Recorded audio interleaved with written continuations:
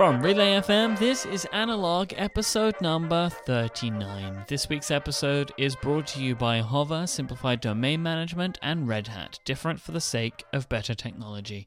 My name is Mike Hurley, and I am joined, as always, by Editor-in-Chief of CaseyList.com, Mr. Casey Liss. Are you just regurgitating some of your intros from Connected at this point? Yeah, I think it's something like that. Hi, Mike. I like saying that you are the Editor-in-Chief, because what else would you be? I don't know. Founder, writer, Nah. all-around awesome guy? All-round awesome guy of CaseyList.com. Something like that. How's it going, Mike?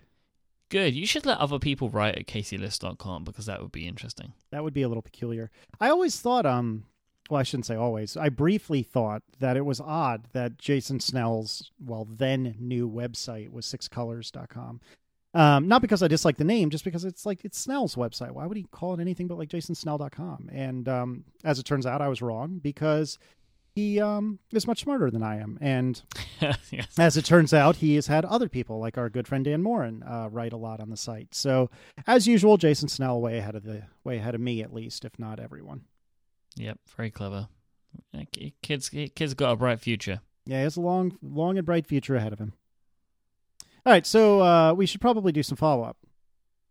Yes, can you start this? Sure. So we talked last week about vinyl, and because I'm an idiot, I keep bringing it up. And we talked about how I found it distasteful that, as far as I knew, Marco and John had never really experienced vinyl firsthand, and if so, not on a particularly good stereo system. And not to say that, spending a bunch of money on a stereo is the only way to make vinyl sound good, but it's like, panning a roller coaster you've never been on. How do you know? What if the roller coaster is really fun? Well, Marco and I had a chat in the Relay Slack channel. So Mike was, I don't know if you were so much part of it, but you at least witnessed it. And I think in the end of the day, I'd like to read a couple of things. And Marco knows I'm going to do this. I'd like to read a couple of things he said in the chat, because I think it appears I've misrepresented him a bit, and I don't want to do that. And so here's Marco. I said there are things about vinyl that people may enjoy better, and that's fine, but arguments about it being technically superior are unfounded. And I think that's probably fair. I certainly enjoy it more. I don't know enough about the science to be able to speak eloquently as to whether or not it is technically superior, but Marco's a smart guy, so I'll go on faith. He also said, and this is a few sentences, but I think it's a pretty good summary, keep in mind that you're listening to a system made up of all excellent quality components, this is my dad's stereo we're talking about, along with strong emotional ritual influences because it's your father and you're sitting down specifically to listen carefully to something. And then saying that the source it's playing must be superior to listening to streaming music on your phone. And there are just far too many uncontrolled variables there to make that kind of technical judgment. Technically, vinyl and digital both have flaws, and both are different kinds of flaws. But vinyl is provably scientifically worse performance in key knowable areas like frequency response and dynamic range. Again, I candidly, I don't really care enough about the science to confirm or deny anything Marco said, but Marco's a pretty big audio nerd, so I'm going to take it at face value that he's probably right about this. Go do a search for headphones on marco.org if you don't believe me. He's pretty into audio stuff. So I didn't mean to misrepresent anything that Marco had said, and what I don't have a direct quote here, but Marco had said to me in that same conversation we had, I think it was earlier today, maybe it was yesterday, that his family actually had some pretty legit stereos back in the day, including vinyl, and he actually did listen to a lot of vinyl, and perhaps doesn't have the emotional attachment to it that I do, and that's fine. But my lamentation that he hadn't really experienced it firsthand on a decent setup is probably, or well, not probably, it's just patently untrue. So my bad for that. But in the end of the day, it made me wonder, and we're going to kind of interrupt the follow-up for a very quick tangent topic. How do you really like something? Like, how do you quantify something that you like? It's hard for me because in the case of vinyl, I'll stand by that in my heart of hearts, I think it sounds better, but I can't really quantify that. And I think Marco's right. And I think I've said this in various ways in the past, but I think a lot of the reason I find it sounding better is because of the ceremony behind it and all the nostalgia behind it and all that means to me. In the same way that I could tell you that a vodka on the rock, where the rock is a neat ice cube, tastes better than vodka on crushed ice. Maybe it does, maybe it doesn't, but I just feel like it does. And so, like, how do you quantify something you like? And what do you really do about that? If you try to explain to someone who's like, vinyl's ridiculous, how do you defend that? Do you defend it at all? Is it even worth trying to defend? I don't know. Maybe this is all kind of rhetorical, but do you have any thoughts on this? You like what you like. All right, moving on. But that's it though. Like, no, you're right. You can't if you like something but somebody else doesn't like it, they don't like it with the same kind of emotions that you like it. Mm-hmm. So or like the same sort of emotional response, not the same emotions. Sometimes they can be stronger than others, but it's the same kind of idea. Like, you can't put into words why you like it, and sometimes people can't put into words why they don't. It's just something that you don't like, and it's difficult to explain why I like this one thing and other people don't like it. And there was I apologize for bringing this up last week. But there was something that I was trying to get across that I clearly didn't get across very well, because when we were talking about this, Marco was making the point. So I think if you try and get across a point and then somebody makes that point in retaliation to your point, it means you didn't get your point across very well in the first place. Right. And what I was trying to talk about, albeit poorly, is that for me, vinyl is about the experience. And I know when I listen to it that a CD sounds better than a vinyl record. Like, if you are to do the blind taste test, if you've never heard a vinyl record before, right? So you have no emotional attachment to the cracks, the hisses, and the pops, and you play it for somebody, and they've never heard this before, you do a blind taste test, the Pepsi Challenge, they're going to pick the CD because the CD is more pure sounding. That's how I feel about that anyway. I feel like people would make that choice. But I very much like the sound of the cracks and the hisses and the pops, because it adds a different level of character and dimension that you don't have to like anybody, you, Marco, anyone listening here doesn't have to like that. And I can see why you wouldn't like it if you don't like it. But it's something that I do like because it adds to the overall experience of when I choose to put a vinyl record on.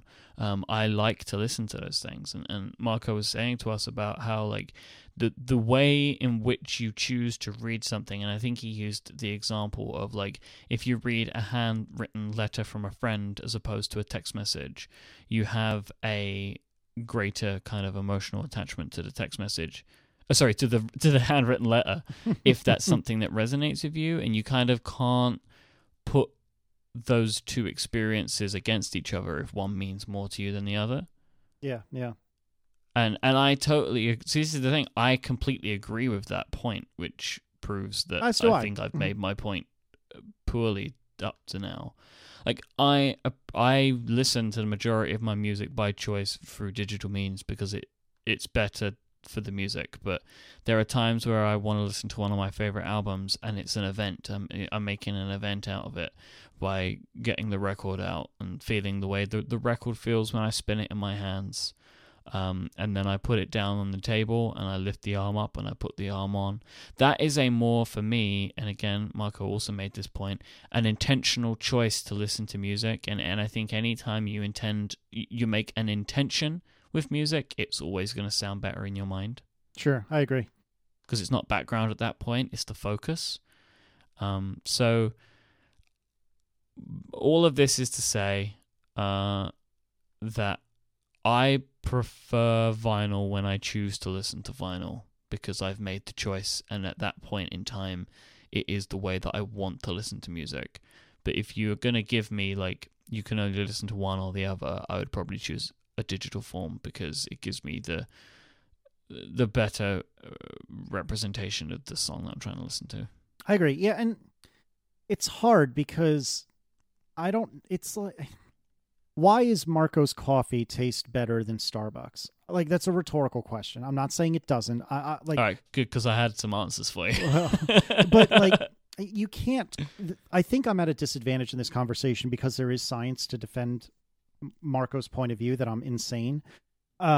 Whereas I would argue there's less science to defend why a cup of coffee tastes better than another cup of coffee. And it's funny because I almost exclusively listen to music, almost always through Spotify. Occasionally I'll listen to things in my iTunes library, but usually I have Spotify open, so I'll just go to that. And I don't have a turntable in the house. The nearest turntable to me that I have access to is 45 minutes away from here. It's my dad's turntable. And my brain understands that Spotify every time, hands down, will sound quantitatively better than a well-mastered album, vinyl album will sound. But my heart couldn't disagree more. And I think that's the problem, is that it's hard to explain what your heart feels. And it's hard because when I say I think vinyl sounds better, it's because that's my heart talking, not my brain. And I do think vinyl sounds better because my heart is talking, not my brain. It's, to me, sounds fuller, it sounds richer, it sounds more alive. And again, that's my heart talking and not my brain. And I think that's what's difficult, especially in the kind of ecosystem that we're a part of, where our entire worlds are ones and zeros. It's hard to find that space between 0 and 1. Ding. So anyway, in summary, I did not mean to misrepresent what Marco had said, and I am sorry for doing so.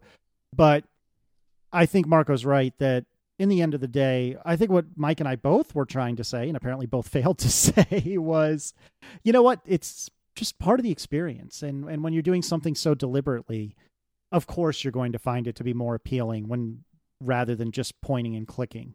And I think that's okay. Is that a fair summary? Mm-hmm. All right. Another bit of follow-up. Yeah, this is one piece of online dating follow-up today. Still getting a lot more in, and I really appreciate people sending this stuff in. And I enjoy reading it where it's happy, and I commiserate with people where it's sad. And unfortunately, today's story is a more sad one, and it's an interesting one. And I wanted to bring this one up because last week we spoke about same-sex dating in regards to online dating, and this is another area that we haven't yet covered, but I think is very interesting. So this comes from an anonymous person that we will refer to as Bob. Bob wrote in to say, "You both seem to think that online dating is awesome, and I agree with you in theory, but there is a factor that you guys may or may not have considered: race. I'm an Indian guy in my mid-20s who has lived in the US for 7 years until very recently. I have several white male friends who've had great luck with online dating. However, it has completely worked against me. My response rate to messages sent on OkCupid is around 0.5%. My white friends tell me theirs is around 5%, and of those who do respond, it has never gotten anywhere. I fully acknowledge that perhaps the problem lies with me and that I may be uninteresting. However, I also know 2 African American guys and 4 other Indian guys who have the exact same experiences that I have. And this is just the people that I know well enough to discuss their dating life with. For what it's worth, OkCupid's data also seems to back me up on this. And he's referring to a blog post from OkCupid's blog, which is going to be in the chat room. OkCupid's blog is very interesting for this kind of stuff. I've come across it many times, and it has these really interesting trends and things like that. And basically, this data goes to effectively say that there are racial biases as much as there in 2014 as there was in 2009. And that is something that it doesn't seem to be changing. Anyway, to continue with Bob's email, I don't mean to make this sound like a sob story of boo-hoo, it doesn't work for me, so it sucks. I'm just wanting to point out my experience. Personally, what I've found to work for me is to meet people through mutual friends. I'm not sure why, but in my experience, people seem to be more accepting of non-white people when meeting face-to-face. Where I find technology to be super helpful is in getting to know people over iMessage, Google Talk, or things like that, after the initial friendship is already made." Thank you, Bob. I really appreciate that feedback. I don't feel like I can talk about it really at all because I have no knowledge of any of these experiences. But it certainly stands to reason, and it certainly sounds like the data is backing him up. And you would think we'd be past that in 2015, but seemingly not. But so this is the interesting thing about this, and because I can see what Bob is saying, right? I can see what he's saying, but I also see the other point. When he meets people in person, they don't have racial prejudices. So why do they exist on these social networks? So my question on this is, are these unconscious biases? Yeah, there very well could be. So that's all. That's all I have to say. I don't have any more to say on that in that regard. But I just think it's very interesting that clearly this is not something that, at least anecdotally, Bob is having an issue with in person. But it does seem to be something he is having an issue with in this scenario. Like, the only thing that I can think of is like, I don't know.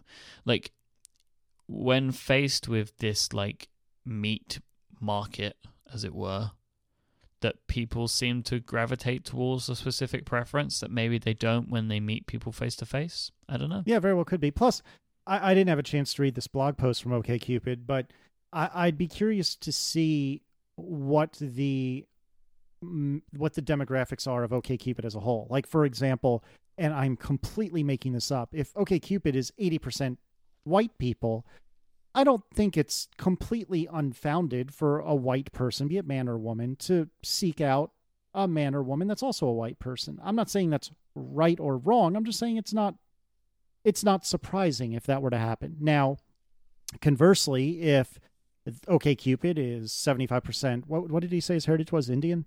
If OkCupid is 75% Indian and he's still striking out constantly, like, that's also extremely weird. But no matter what, it's a tough thing, and God, meeting people is the worst. It really is. Like, I think you and I both got exceptionally lucky in our independent stories, but God, it's the worst. And there's so much.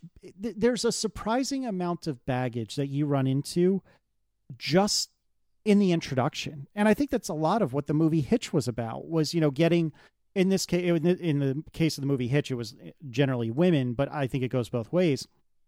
Getting a woman's or a man's baggage out of the way to give a person a chance. And I'm sure I'm just as guilty of it as anyone else. I could sit here and say, oh no, of course I would give everyone a chance. Color doesn't matter, blah, blah, blah. But I'm sure, to your point, Mike, that there's a subconscious bias there that I'm not acknowledging because it's subconscious.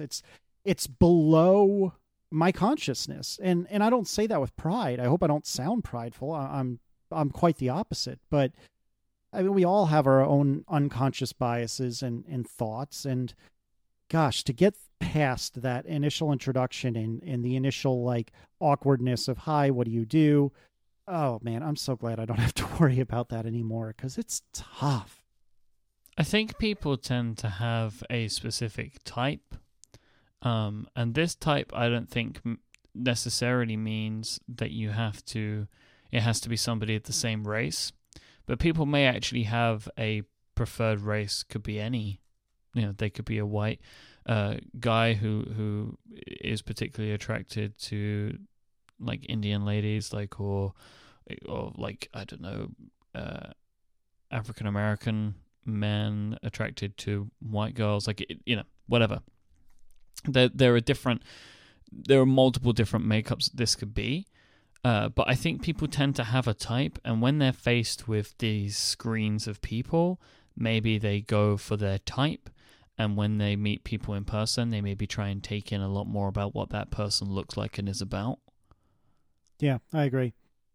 It's funny, too, because oftentimes somebody's type is terrible for them. And the stereotypical example of this, although again it goes for both sexes and equal, the stereotypical example of this is like the really very nice pretty girl who just likes guys that are total jerks. They may be pretty guys, but they're total jerks.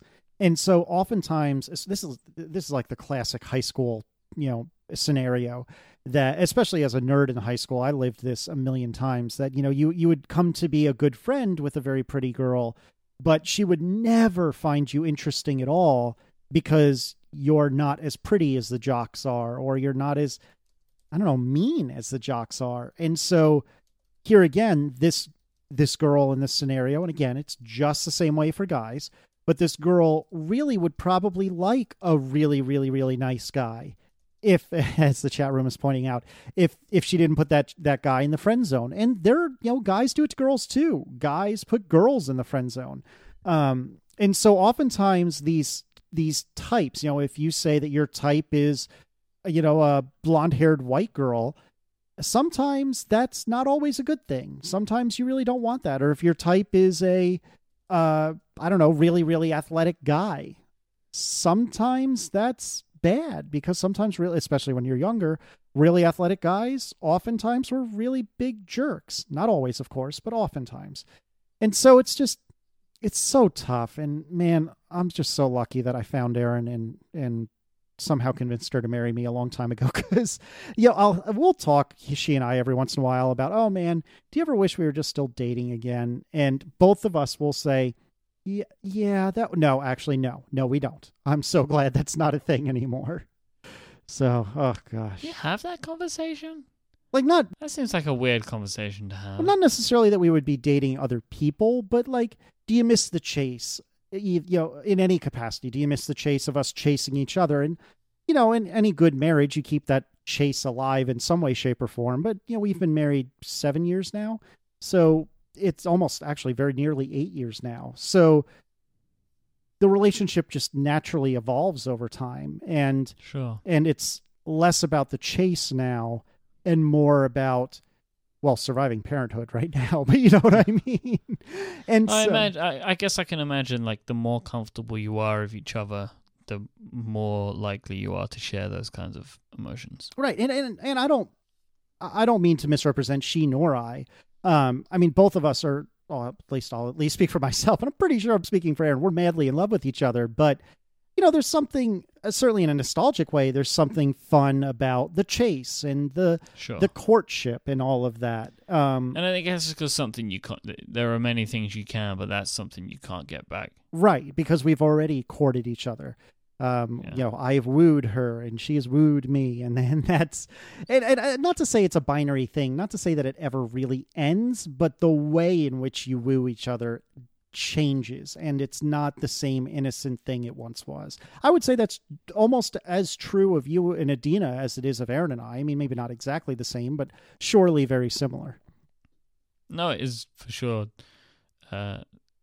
She mentioned something about the honeymoon period. And I was like, we've been together for 18 months. I think if there was a honeymoon period, that's probably done now. Yeah, I'd say so. I don't know. Oh, man. But just again, dating is so hard. And I hope I'm not sounding like I'm looking down on people doing it. I'm not at all. I respect all of you so much because, it's so hard. It is so hard. All right, should we take a break? Yes, please. This week's episode of Analog is brought to you by Hover. Quite simply, Hover is the best way to buy and manage domain names. It has been my place of choice for many, many years, and when I come to think about buying a domain name, it is the first and only place that I think of going. When you're trying to name a project, like I'm working on something right now and I'm trying to come up with a name for it, naming that project can be really difficult because once you have finally gone through the weeks and weeks of work of trying to think of a name and get a name agreed on by all parties, you want to be able to quickly get in and register that domains or the domains that you're going to need to either protect or to point people to that project. Now, Hover provides super simple tools to allow you to do this. You just go in there, you type in what you like and what you're after. It's going to show you some results, and then you can very, very easily choose the ones that you want to buy if they're available, and you can just buy them in just a couple of taps, couple of screens, couple of clicks. It's not thousands and thousands of options with lists and lists of add-ons at super high prices. You're going to get in, select what you need, and get out of there again. They have all of the TODs that you're going to want, .com, .co.me. They have all of the other crazy ones as well, if that's what you're interested in, like .fish, .architect, .plumbing. I think I could just start making up words and throwing them in there, and I'd probably get a good shot at some of these new TLDs that exist these days. Now, if they don't have the domain that you're looking for, Hover will either suggest some variations on it. They have very clever domain robots that makes some awesome suggestions for you. Or maybe if sometimes domains are like not available for purchase, but are available for like auctioning or for like higher prices. And Hover can actually act as a go-between in helping that stuff work out, which is also really cool. Hover have a fantastic customer support policy. They have no hold, no wait, no transfer telephone support. They're super famous for this, and just, good reason why. You pick up the phone to Hover and you're going to speak to an actual human being. But if you would prefer to do robotic communication, they have great support documents, and they have great email support as well. If you want to talk to your computer or read something on your computer rather than talking to a human. And don't forget Hover's valet service. Somebody emailed me recently to tell me how awesome this was for them, and they wanted me to mention it on the show, so I'm doing it now. Basically, Hover can take all of the hassle out of switching from your current provider because they will just do it for you. So you say, I want to switch from ABC123 domain company, and you just give them your information for that provider, and then Hover just go in there and they just move it all over, and they make sure the DNS is correct, and they do all that stuff for you. This is totally free, whether you have 10 domains or 1 million domains. I mean, maybe if you had 1 million domains, they'd need to talk to you about it. Let's say 200. There we go. That seems like a good upper limit for now. So go over to hover.com and try them out. I'm sorry, Casey. Use the code VinylRules at checkout, and you'll get 10% off your first purchase at hover.com, and show your support for this show. That's VinylRules, VINYLRULES. That will get you 10% off your first purchase. Thank you so much to Hover for helping us out this week and supporting us here at Relay FM. All right, what are we talking about today? I set that code in between these two episodes. I now wish I didn't set that code. It's okay. We'll say that it's us just being funny and nostalgic. So I wanted to just to talk about something which relates to a trip that I was on a few weeks ago. Yes. I have to interrupt you and apologize for not asking during the show about that trip last episode, or God, it might even be 2 episodes ago now. I completely blanked that you were in the good old United States of America, and I didn't think to ask you about it until after we had wrapped. So I was in Atlanta, Georgia for the Atlanta Pen Show as part of the Pen Addict podcast. So we had a Kickstarter campaign that flew me out there, and I got to hang out with Brad for the first time. And we recorded episode 150 of the Pen Addict live from the show, which was complete coincidence that it ended up being that episode number. And that's true. It's complete coincidence. It just fell on that week. That's awesome. And then we also recorded a video, which is going to be out very soon for backers of the Kickstarter project. And whilst I was in Atlanta, I was thinking a lot about nerdiness. Because I think the Atlanta Pen Show is potentially the nerdiest thing that I've ever done. That's saying something, too, because both you and I, we do some nerdy stuff. There are even people that talk to each other and put that out on the internet, and that's pretty nerdy. But the thing is, with all of that kind of stuff and the technology stuff, it is probably equally nerdy. However, I have a larger group of friends that do this. Mm-hmm. Like, talk about and are interested in Apple stuff, and I think probably in the world there are then people that are interested in really expensive fountain pens or whatever. Sure. So it made me think that, this stuff really does come in all forms. And I spent the weekend basically like knee deep in this pen nerdiness. And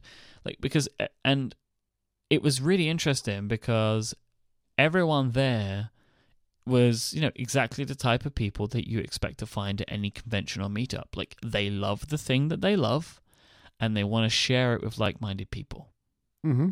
Like, that was like the basis for everybody being there, and it created this really nice experience, which was very akin to something like a WWDC. But it had this like extra thing to it to me because this was my thing. Interesting. Okay, I'm with you. Because, again, everybody at the Pen Show loved it, but it was a small group of us, and like it felt like I was with a bunch of people that were really like-minded, and we had this like thing that we knew was kind of crazy for the rest of the world, where it basically probably feels like what it was like to love Apple stuff like 15 years ago or whatever. Mm-hmm. Like, back when it wasn't cool. You know why it's awesome, but it's difficult to get everybody else to understand that. Mm-hmm.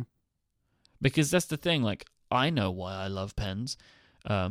everybody that was there that knows why they love pens, as do all of the people that read The Pen Addict and listen to the Pen Addict podcast and that kind of stuff. Would you say it's kind of like vinyl? Yeah, probably. There probably is a vinyl convention that we can maybe try and get you to. Oh, God. Oh, no. Don't do it. Don't do it. But, like, that's the thing, right? This was this thing that was just so beautifully nerdy. Like, there was this group of people, right? There was maybe... so there were hundreds and hundreds of people that were in and around the pen show. So maybe I should explain what this is in case people don't know what I'm talking about. So it was effectively a trade show / convention / little show that was like where people could go and buy things as a consumer. You could buy new pens, vintage pens, that kind of stuff. It's a place where business gets done, but it's also like a place where people can go and buy stuff. Right? It's like people come and exhibit their wares effectively in a hotel. Mm-hmm. And these happen all over the world in big cities and stuff. So there was, hundreds and hundreds and hundreds of people coming in over the weekend, buying and leaving. But there was also a smaller group of people, maybe 100, maybe 150, something like that, of people that were there because of the Pen Addict. So they were either there to meet Brad because they love his writing, or they were coming to meet us because they love the show, or they were coming to meet, coming to see, because Brad has a company called Knock, and maybe they were coming to see the products that Knock sells, right? So there was this group of people that were kind of in part of this larger group, right, with people that were just there for the pen show in general. And this also stretched out to the vendors, right? Most of the vendors, there were a few that knew of the Pen Addict, maybe like 3 or 4, but the rest of the vendors that were there, they had no idea. They just didn't understand. It was the same for a couple of the organizers of the pen show, just didn't understand us. But luckily there was one that we worked with really well. They put us on the schedule and we were on the website and that kind of stuff because it was a big thing, and I think it ended up being a real great success for the pen show because it had all these additional people there. So that was kind of how it worked out, and effectively what happened was the Pen Addict crowd ended up just kind of taking over this hotel, because people that were coming for the pen show would come for the day, right? Mm-hmm. And the people that were staying in the hotel were the people that were exhibiting. But then there were also these other people who were hanging out as a group that were kind of there all the time, and we had parties and stuff. And we were just super cool guys and girls, and we were just hanging out, and it was fun. But it was this really, really nerdy thing that we were doing, at the same time, which made it all the more better. Mm-hmm. So during this period of time, on my way home from the pen show, Stephen filled in for me on Upgrade that week, and him and Jason at the start of that episode were talking about this kind of idea that they didn't understand what I was doing. They didn't really get what was happening, but they knew that it was a nerdy thing, and it was and they were saying it reminded them of the stuff that we love and how it's just a different type of nerdiness. Mm-hmm. So, is there anything that you are particularly nerdy about which is outside of the usual? Outside of the usual, I don't know. The usual for this crowd. For this crowd, I'm pretty deeply into cars. I'm a terrible mechanic. I don't work on cars very well. Although, ironically, just this past weekend, my dad and I changed the spark plugs in my car, which for most people is that have any sort of mechanical ability, they're laughing because it's really not that interesting a procedure. But for me, that was well outside of my comfort zone, and I did at least half, if not most, of the work on that, and so I was pretty proud of myself for that. And every other weekend, I go to this thing called Cars and Coffee, which is where a bunch of local car fiends, gearheads, petrol heads, whatever you'd like to call us, will go to a parking lot and just kind of look at each other's cars. And it sounds probably pretty crazy, which is a good sign that it's pretty nerdy. But it's actually a lot of fun, and I've been able to take Declan the last couple times I've gone, which has been really awesome. And I cannot wait to take him when he's like walking around all, looking at the cars and saying ooh and ah and all that. And so I think that's fairly nerdy. That's not as unheard of as being into fountain pens, but it's certainly not something that everyone in the Apple sphere tends to get into. And obviously, Joe Steele is kind of saying, well, what about vinyl? And yeah, I guess that's true. That's more of me defending something that I care about and less about something that I actively participate in often. Whereas I would live and breathe for Top Gear, as we've talked about, and I've talked about a lot. I love going to Cars and Coffee every other week. I've had 2 different vacations themed around cars. Once Marco and Tiff and Aaron and I went to Germany specifically to pick up his BMW. Once Underscore and Marco and I went to South Carolina to go to BMW driving school. So I'd say that is probably the best thing I can think of that I'm really into that is not something that's normal for the Apple crowd. So when I was there, I had this feeling that I don't know if I ever had this feeling in full before. Maybe I did, but I really felt like I was with my people. More than you would at WWDC? I think maybe because the thing is, like, my pen hobby is shared between me and Brad mostly. And, like, the people on Twitter that I talk to. But, like, friends, for my friends, like my close friends, it's only me and Brad. So being able to be amongst people and talking about this stuff constantly for a whole weekend, that doesn't happen. And the Apple stuff and the tech stuff, I'm constantly surrounded by that in my life. Mm-hmm. But we talk about it we're all talking about it always constantly on Twitter, and it's in all the blogs I read, it's on all the other podcasts I do, it's everywhere, right? But the pens tends to just exist for like random interactions on Twitter, people sending me stuff, or me like seeing what people are putting on there or whatever, or on Instagram, and like the hour a week that I record the Pen Addict. But this was just like constant. It was completely for the entire time. And it was like, this is a really exciting and new and different and fun way to enjoy my hobby. Mm-hmm.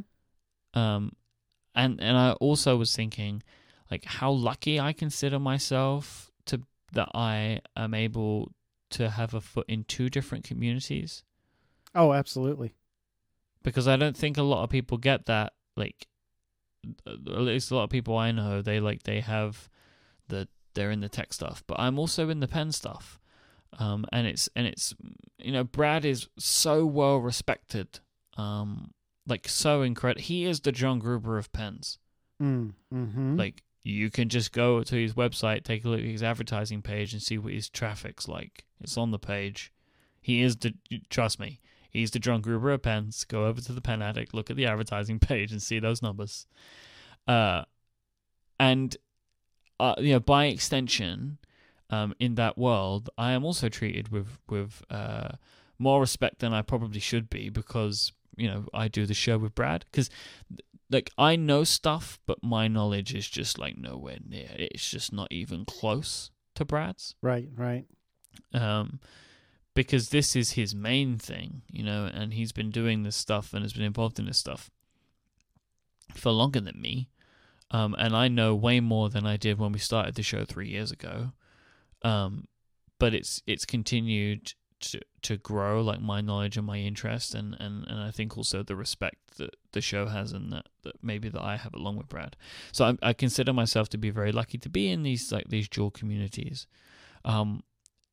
But it was just, as well, being at the Pen Show was another feeling for me of why I genuinely believe that people need to seek out clubs and meetups and groups in real life to enjoy the things that they enjoy with people. We talk about, and I've been talking about for weeks, about the how online communication is really important, and you should really be thinking about it.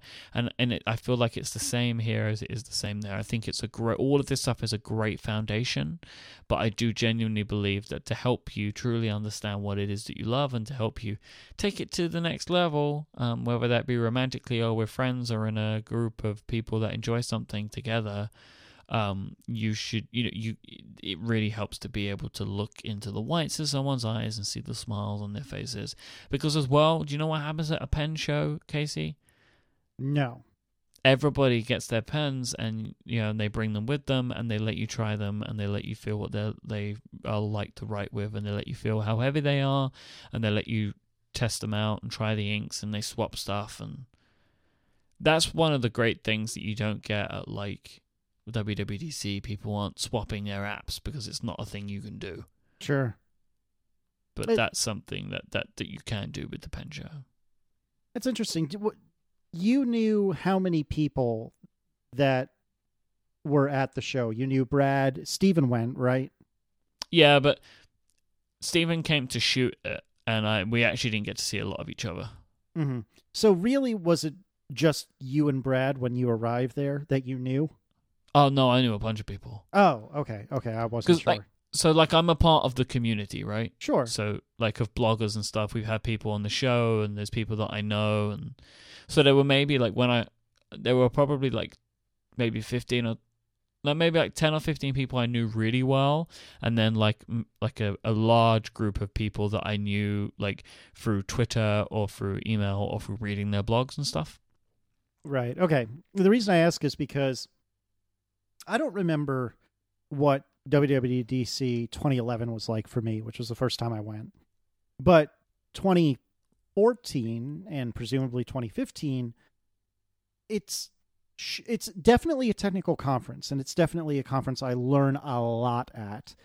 But it's also me hanging out with my friends. And when I'm hanging out with my friends outside of sessions, the conversations are sometimes technical, but oftentimes it's just you hanging out with your friends. You know what I mean? It's not that we're talking about Apple constantly, or maybe we'll start talking about some new thing they released at the keynote, and then inevitably we'll go back to talking about whatever friends who are in the same room talk about. And what I was going to ask you was, did you find that this was the same way? And I guess I'd still like to hear your answer, but I was assuming that you didn't really know that many people there, and it turns out that was a terrible assumption. I think the majority of the conversation is pen related, but there is also, of course, a lot of general conversation. Mm-hmm. I remember I was hanging out with a couple of guys in the bar, and we were talking about British TV comedy shows. I think it was with Matthew and Joe. Okay. And we were just talking about a show called The Mighty Boosh. Never heard of it. Which is a really, really weird British comedy show that I would say you should, not you, I don't think you, Casey, I don't think you'd like it, but people should try it. Start with the first season, maybe to watch the first 2 episodes, see if you like it. I don't think you would like it. It's really weird, Casey. Well, British humor often is, and I'm not trying to be snarky. It's just... Yeah, but this isn't even regular weird. It's just this is weird. This is British people know it's weird. That must be... that's probably going to fall on deaf American ears then. Mm-hmm. So yeah, and so there is a lot of that. But the thing was, this is such an important weekend for me. I had such an amazing time, and the Atlanta Pen Show is now as important a fixture on my calendar of traveling now as anything else will be, and I will definitely be returning next year. That's awesome. I'm really glad it worked out so well. I actually would probably have gone, not because I'm not particularly interested in pens, but I just would have loved to have seen you in your element. But I had to be somewhere else that weekend. But I'm really, really glad it worked out so well, because I know we were talking back when you were, just starting or thinking about putting up the Kickstarter and putting up the Kickstarter that you didn't know if that was a really good idea or not. And I'm so glad it worked out well. I would like to ask you, just out of curiosity, is there any part of the experience, anything at all, that you wish you could bring to WWDC or perhaps to XOXO or to Ool or to any of the other shows that you frequent, or do you feel like they're just complete polar opposites? I think it's the sharing that you don't get this. So like the idea of like, here is this pen that I like, here, try it. Mm-hmm. And someone taking it from you and actually trying it, like that element of sharing doesn't exist because it kind of can't without these physical things. Right. And that was such an incredible bonding experience between people, because as well, like, we love these things. They are very expensive and we take great care of them, but there is an like an implicit trust between people, like that you're not going to break this, you're not going to run away with this. Like Brad was telling a story on the episode that we recorded. There was like a pen swap, not a swap, but like a come and show us yours, like a show and tell basically that was happening. Because a lot of the weekend as well, I was working with Brad on his store and his stand. Mm-hmm, mm-hmm. Along with his business partner Jeff and a couple of others. Like we were working, I was actually helping them out to sell their products because it was incredibly busy the entire weekend. They had a great weekend sales-wise. It was fantastic, and I loved being a part of that as well. But there was this like show and tell going on, and at one point, somebody came and showed Brad. I think it was Joe Lebo. It was a guy called Joe Lebo came through to show Brad a pen case that he had, and there were no pens inside of it, and he was like, "Oh, I left them all out there, and I thought I'd just come in and show you." But like, it's like hundreds and hundreds and hundreds of dollars worth of pens left to people that the guys just met. Wow, that's incredible. That's like handing someone your Mac, your iPad, and your phone, and your watch potentially, and saying, "Oh yeah, just hold on to this for a minute." But like, this is the thing though, like, and again, this is something that I don't expect you to be able to understand, because it's a different world, but those things are not as important. Mm-hmm. Like my iPhone, my Mac, like, because they're all replaceable, they're all fixable, they're all, you can restore them from iCloud. Yeah. Like you can't, I have pens that cost as much as an iPhone. I have pens that cost that much. And if I lose that pen or break that pen or damage that pen, that could be it. Are any of them like old and heirlooms, would you say? Or just you don't think you could afford to replace? Like, what makes you say that's it? It's hard for me to understand that since I have such a digital mindset. What makes them a one and done sort of thing? My most expensive pen that I own probably cost me around $650 to $700 all in all. Grief. Maybe a little bit more. A fountain pen, I assume? Yeah, all my good pens are fountain pens. Mm-hmm. I'm a fountain pen guy. Now, this pen is so expensive because of a few different things. It was a gift that I gave to myself as a starting relay present. So it is a pen that I expect to keep forever. So it has sentimental value, which places it even higher. Absolutely. And many of my pens have sentimental value, actually, and none of my Apple devices do, because they just don't. But this pen is completely custom made. I bought the material from a third party. So it's made of a material called, I think it's called Tibaldi resin. It's beautiful, just incredibly beautiful. I'm trying to see. The thing is with this material, it doesn't photograph very well, but it's really incredible to look at. But I'll find some pictures or something and put them in the show notes. I actually have got a couple of great ones by somebody who I think bought the material from the same person that I did. So I'll put that into the show notes. So no joke, it is a bespoke pen.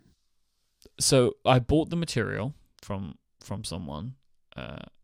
That sounds shady. It's not. It was just like organized through a friend. I put a picture in the show notes, and this is actually the person that had this pen made. She actually had it made as well by the same company.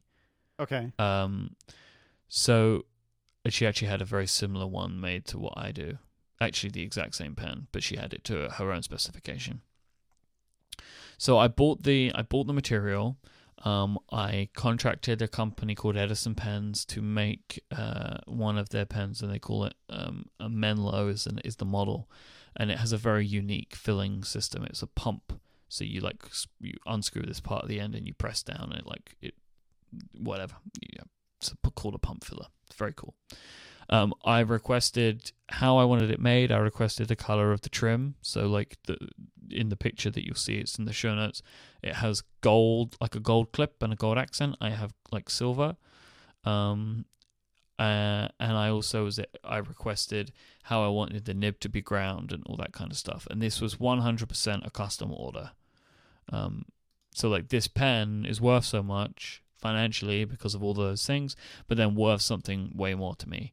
And then to take it on further, I then had at the pen show, I took it with me, and I had the fountain pen nib worked on a bit. And what that means is that I wasn't 100% happy with the way that it was writing, and I wanted it to write slightly differently. I wanted it to feel slightly differently. So I had a guy called Mike Masuyama, who is a legend. He did what's called nib work, where he basically took my nib to basically an extremely modified belt sander.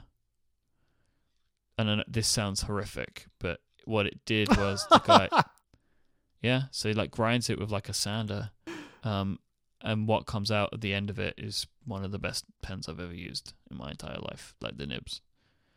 But the nib is 18 karat gold. Oh, really? Yeah, then it's not completely, but it is an 18 karat gold nib, so it has the contact is gold. Wow, that's incredible. I'm really fascinated by this because it's so, and this is kind of your point, but it is so outside of the realm of what I'm used to talking about and thinking about. I think I might have mentioned in a past show that a friend of mine, Brad, got me a relatively inexpensive fountain pen as a gift a few months ago, and I've been carrying that as my everyday pen. And I quite like it. Gosh, off the top of my head, I don't even remember what it is. Pilot something or other.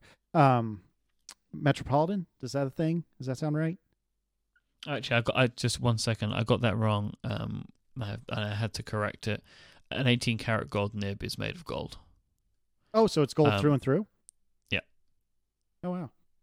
So, yes. So you have a Pilot Metropolitan, yes. Okay. So that's what I thought. So anyway, so I'm dipping my big toe in the baby pool of fountain pens, and it's certainly an interesting thing. And I don't know, I find it so fascinating because there's so much that I don't know about it. To kind of round out this topic, because I want to have a moment for Relay Your Feels, I think I'd asked you what you could bring to WWDC, and you said sharing would be awesome, but is there anything about WWDC that you think you could or wish you could bring to the pen show? The size and scope. But would that change it for the worse? No, because you could have a bit, you have more people could be there. So, there is a WWDC of the pen show. It's called the DC Pen Show. As in Washington? Yes, the biggest in the world. You should come. I'm just down the road. I thought about it, but I can't make it this year. Next year it is. Sold. I might do. The DC looks and sounds crazy. I had no idea that was the thing. Mm-hmm. All right. Well, that's really awesome. Like I said, I'm so genuinely glad it worked out so well because I was really nervous. Not because I expected it to go poorly, but you seemed pretty nervous about it, which made me nervous about it. And I'm so very glad that it worked out as well as it did. Couple of Relay Your Feels. This week, Relay Your Feels is brought to you by Red Hat. Okay, so maybe it's not news that supported open source is now widely accepted as the highest levels of enterprise computing, but the extent of adoption is probably broader than you think, and most of the open source running in elite data centers is Red Hat. And it's more than just Red Hat Enterprise Linux too. Red Hat offers storage solutions, cloud computing, and everything you need for application development, all open source and all enterprise grade. The stats are eye-opening. Red Hat runs in every executive department of the US federal government, every airline, telecom giant, and healthcare company in the Fortune Global 500, the New York Stock Exchange, and every commercial bank in the Fortune 500 as well. In fact, more than 90% of all of the companies in that indeed Fortune 500 use Red Hat. for everything from the critical to the routine. The only thing that's really surprising is how many people who know a lot about technology don't know this. It's almost as if Red Hat snuck in, got comfortable, and quietly transformed the technology business without making a fuss. Sometimes the most disruptive technology is the stuff that nobody notices at first. To find out more about how Red Hat is quietly redefining enterprise technology, visit redhat.com. Red Hat, build on it, run with it, count on it. Excellent. All right, so relay your feels. Tim has a few Twitter-related questions. Question number 1. What are your criteria for following somebody on Twitter? You know, it's something that I don't have a hard and fast rule for. And I think I'm very reticent to follow anyone because I try to be a Twitter completionist, and every person I follow has some amount of baggage, to use a word I abused earlier this episode, has some amount of baggage that comes with them because they could be very chatty. They could be very chatty in a public way, you know, just throwing tweets out into the world, or they could be very chatty with the same group of people that I follow. And that makes me very, very reticent to follow somebody. But if I find myself interacting with somebody a lot and enjoying those interactions, and those interactions have made me think about something differently perhaps than I would have thought about before, that's the time when I start thinking about following somebody. So I'll beat on our friend Joe Steele. I mean, I didn't know Joe Steele for anyone at first, and it was by having a lot of fun back and forths with Joe, both us ribbing each other and also him and I talking about movies occasionally. And also it helped for me to be on his podcast, but it's not that you have to have a podcast for me to follow you. But over time, I felt like I was getting to know Joe, and Joe was showing me things or talking about things that I don't typically think about or hear about. And so that made Joe an appealing person to follow. And I'm glad I did. And so I guess in summary, if somebody is saying something interesting and or we're interacting a lot and that makes me feel good, then that's probably when I'll follow them. What about you, Mike? So my kind of basic criteria for if I'll follow someone is I take a look. If I know who they are, then I'll follow them. If I listen to a podcast or something and find them very interesting, then I'll follow them. Or if I see this person retweeted a bunch or whatever, I know who they are because of that. I check their feed and it looks interesting to me, then I follow them. That's a good one. That's a really good call. But you kind of answered the second question as well with your first answer, which was, say someone follows you, there's a lot of interaction over time between the two of you. At what point, if ever, do you follow them back? What things do you base that decision on? I wish I could give an answer for this, but it is something that I do. It's like a point that someone becomes, because it's not even just having a lot of communication with specific people. It's just I don't know, how...